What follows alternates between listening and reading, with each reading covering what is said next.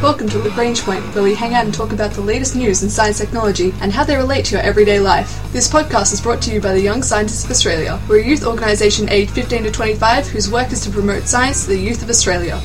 This week's episode, we have Justin and Lauren. In honour of all the meteor showers that we've been having on Earth, including the Leonids and the Geminis in the Southern Hemisphere recently, we talk about whether something could actually survive that fall from space and how it could have helped spread life across the universe. We also discuss if something can be really random enough and how exactly our iTunes Shuffle playlist plays into it. And now we launch into our Launchpad news segment. Space!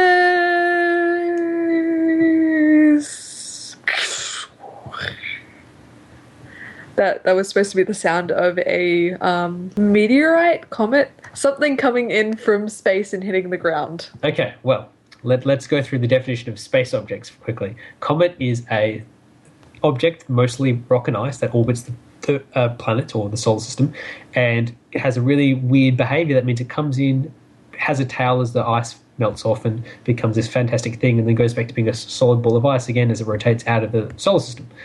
Meteors and meteorites are things that are coming to Earth, much in the way that magma and lava are distinguished between them. Meteorite and meteor are distinguished between which ones have gone through the Earth's atmosphere and which ones have actually landed on the Earth's atmosphere. So if you could be any of those, probably the most relevant at that point would probably be a meteorite. So well done, Lauren, on your correct meteoriting. So why were you pretending to be a meteorite, Lauren? I was pretending to be a meteorite because we have recently kind of created our own meteorite. By that I mean we got a rocket that went into space and came back again, and actually had its own little genetic material attached to it. Yes, and I find this absolutely fascinating. So we make meteorites all the time by launching things up into space and then watching them fall back to Earth, hopefully intentionally. Sometimes not intentionally.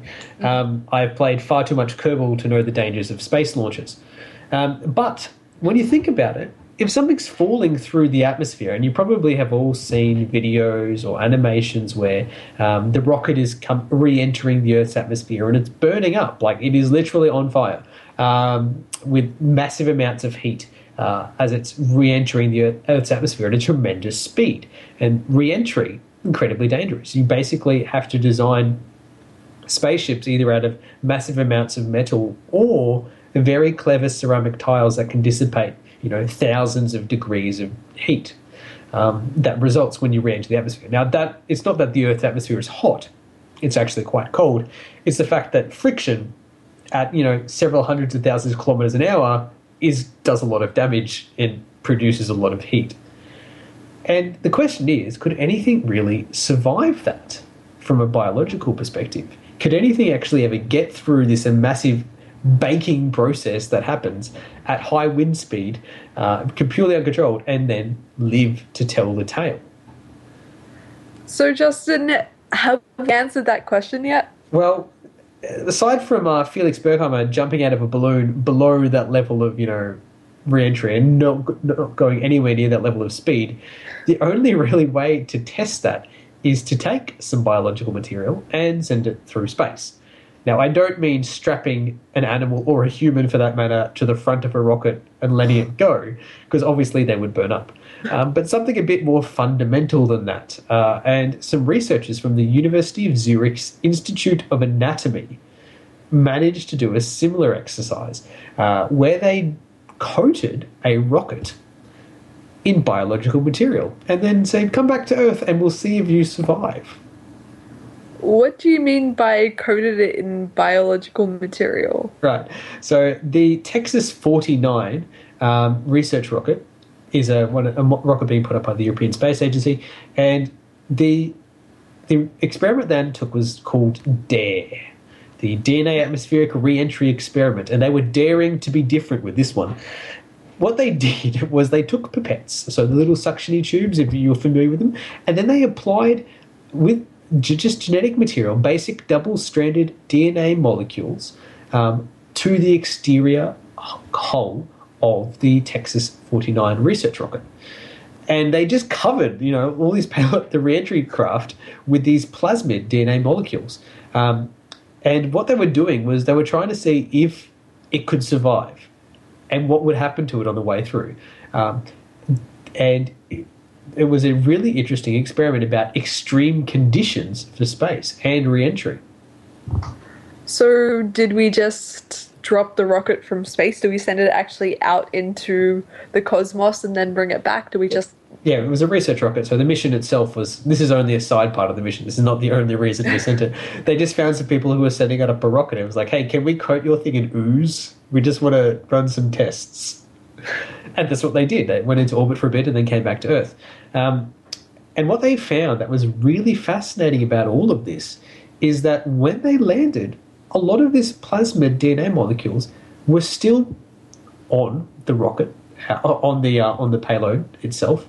And even more fascinating, that some of the DNA that they salvaged from the rocket was still able to transfer genetic information or reproduce. Which means it could connect to other cells and bacteria. So we can have DNA material that can survive re-entering the Earth without being, like, contained in a... Yep. That's right. And what really is amazing about this whole concept is we're obviously alone in the universe as far as we can tell in our small little solar system, and we would desperately love for that not to be the case. But the bigger question is where did we come from? Because the universe itself is, many billions of years old, and the planet Earth has only been around for a small portion of that. And so where did what caused life here on Earth come from?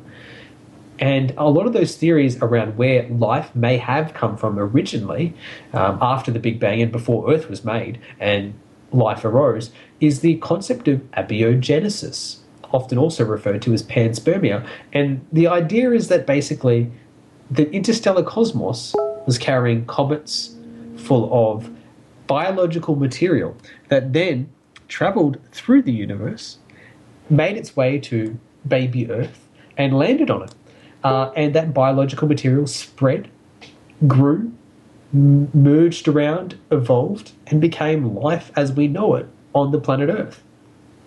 And that is a potential theory for where life on the planet Earth comes from. Now, that doesn't explain where those comets then came from, but, it's an explanation for a part of the process. And so what we've been trying to do is to understand, if Earth is the only place that can host life, or can life be hosted in weird and crazy places all across space, and in fact travel through space? I like to think that the genetic material came from, like, an alien planet's, like, a kid alien who was doing, like, a science project, was like, hey, I'm going to cover these comets in genetic material and chuck them out into the universe and see if anything happens. In fact, they probably did it on a dare. And that's really, a potential circumstance for how life arose.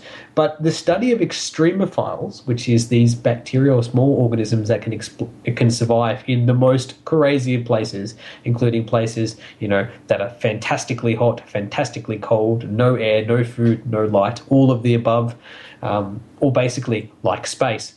And what they found is that, bacteria can be dormant for thousands of years. Some viruses can be laid dormant, purely just floating along on this massive interstellar space, and then can be reactivated and awakened again as soon as they come into the right conditions where they can come alive, the right heat, the right moisture, the right ingredients. That is terrifying. Well, it's not terrifying in as much as it's uplifting, because one of the greatest things to know is that we're not alone. We're not the only instance of life out there. The less special we make life on Earth, the better it is for us as a whole, because it means that we are less likely to be alone out there. And it means that if we ever stuff anything up, it's not like the universe is going to come to an end. Life will go on somehow, somewhere, and sometime. Not that we've proven that life is on other planets yet, but we have seen basic bacteria and basic viruses able to travel long distances in vacuums and extreme temperatures like you would find in space. So thank you to the University of Zurich's Anatomy Institute for daring to be different and proving that DNA can survive re-entry on comets and other extreme environments.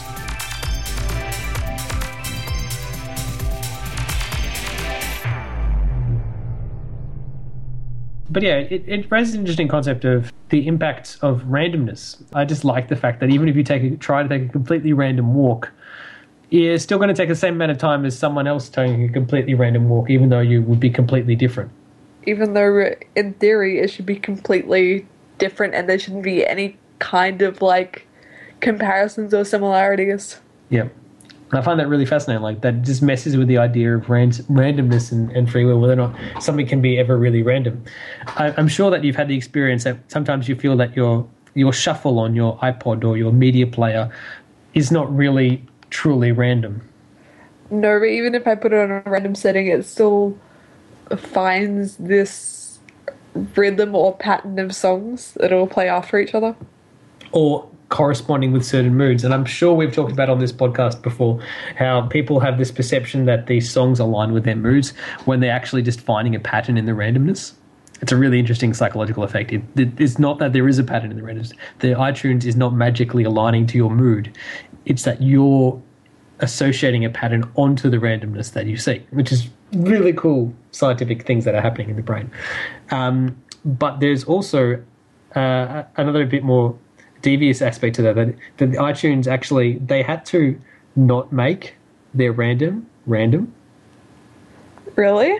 Yes, because it was too disconcerting and led to too much repetition for a truly random process to be done by iTunes.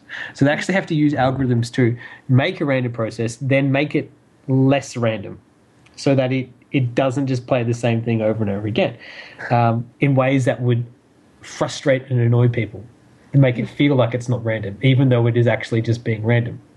So flipping a coin 10 times and getting 10 heads in a row is actually random. It doesn't mean it's broken. There's a small possibility that happened, right? But it's not, doesn't mean that it's rigged, even though that small possibility occurred. And things like that happening with your iTunes shuffle list, like the same song coming up again and again, will happen.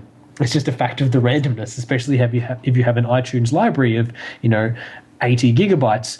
What is mine sitting at nowadays? Some obscene 400,000 hours worth of music.